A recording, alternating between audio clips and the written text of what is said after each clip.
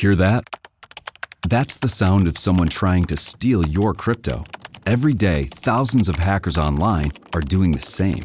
That's why Arculus uses air-gapped cold storage technology to protect your assets.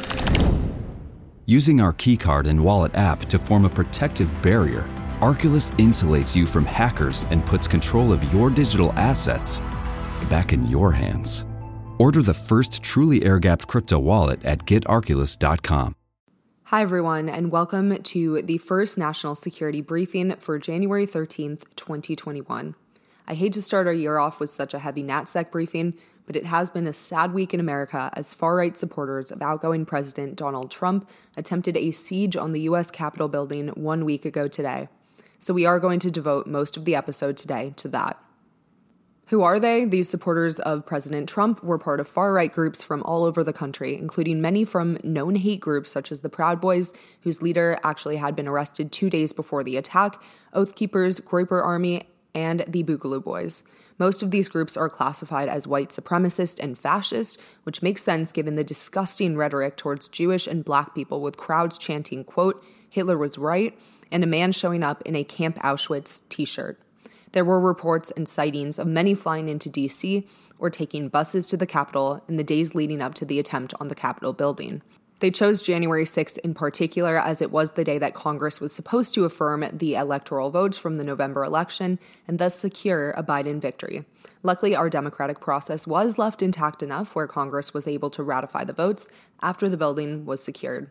Now, the rally that day had been planned among far-right groups for weeks on the internet leading up to the storming of the Capitol in order to essentially protest the results of the 2020 election, which many Trump supporters believe was stolen from them.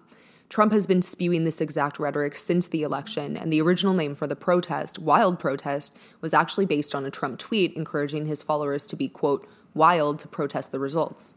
Ali Alexander served as the original organizer of the hashtag Stop the Steal protest and encouraged the far-right to come and be prepared and ready to escalate last week on now-banned communication platform Parler.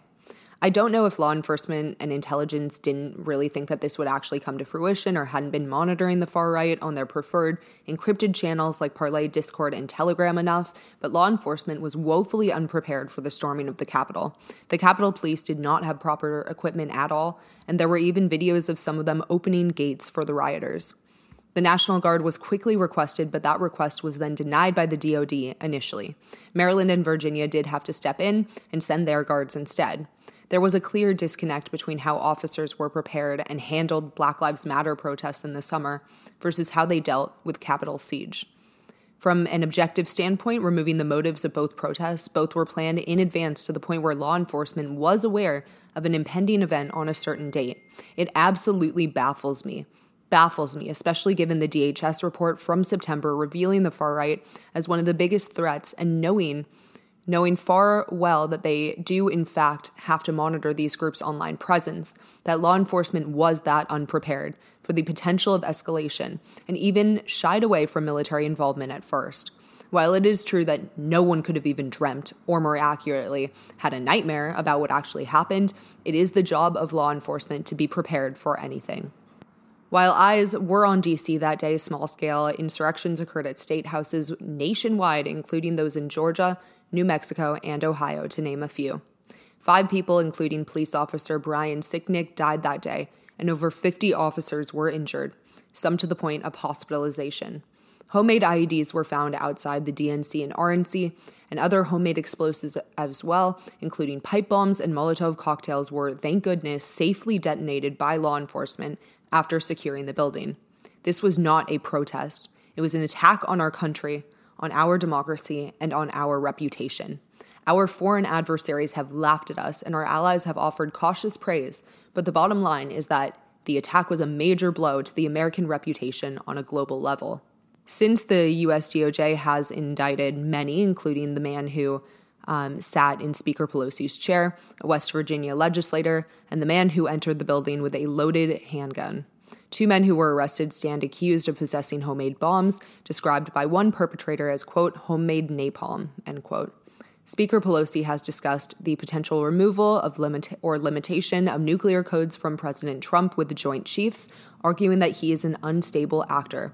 Many have called for Trump's removal from office entirely, and actually, as I am recording this right now, there is an impeachment vote going on. The military has finally been sent to D.C. National Guard showed up last night to secure it as well. Now, this clearly shows the power and even more so the faults of social media.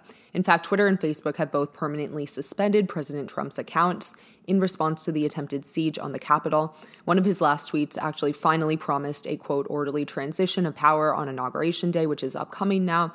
But unfortunately, this movement has gone far past President Trump at this point, and he is in no position to make that promise. The far right is Trump's Pandora's box. We need to be vigilant, especially with the inauguration of Vice President Biden upcoming about far-right groups. So that's all I have to say for now about the attempted Capitol siege. However, the FBI has warned that armed protests are planned at all 50 state capitals and D.C. later this week, leading up to the inauguration of Biden. So be safe and be vigilant. Now, in other national security news from the past week, DNI John Ratcliffe announced Friday that Space Force will be the 18th member of the intelligence community in order to ensure them the best possible access to intelligence. The Pentagon received or revealed an airstrike carried out against terrorist group al-Shabaab in Somalia, which killed 5 of the group's leaders. No civilian casualties were reported. Biden has nominated William J. Burns, a longtime diplomat who served as the president of the Carnegie Endowment for International Peace and former ambassador to Jordan and Russia, as director of the CIA, turning a lifetime Foreign Service officer into an intel head. He was involved in the back-channel negotiations that led to the JCPOA and is an outspoken critic of the Trump administration. Meanwhile, President Trump is reportedly planning to place Cuba on the state sponsors of terrorism list, a preemptive strike to Biden's goal of rapprochement. And finally, Acting Secretary of Homeland Security resigned on Monday, citing recent events as the reason. He's one of many cabinet members and administration officials in the Trump administration to resign after the attempted siege on the Capitol last Wednesday. Once again, everyone, please stay safe, stay vigilant, try to stay home. Also, we're in a pandemic, so try to stay home for that reason too. Do not take unnecessary risks. I will talk to you next week, and as always, thank you so much for listening to Promenade National Security.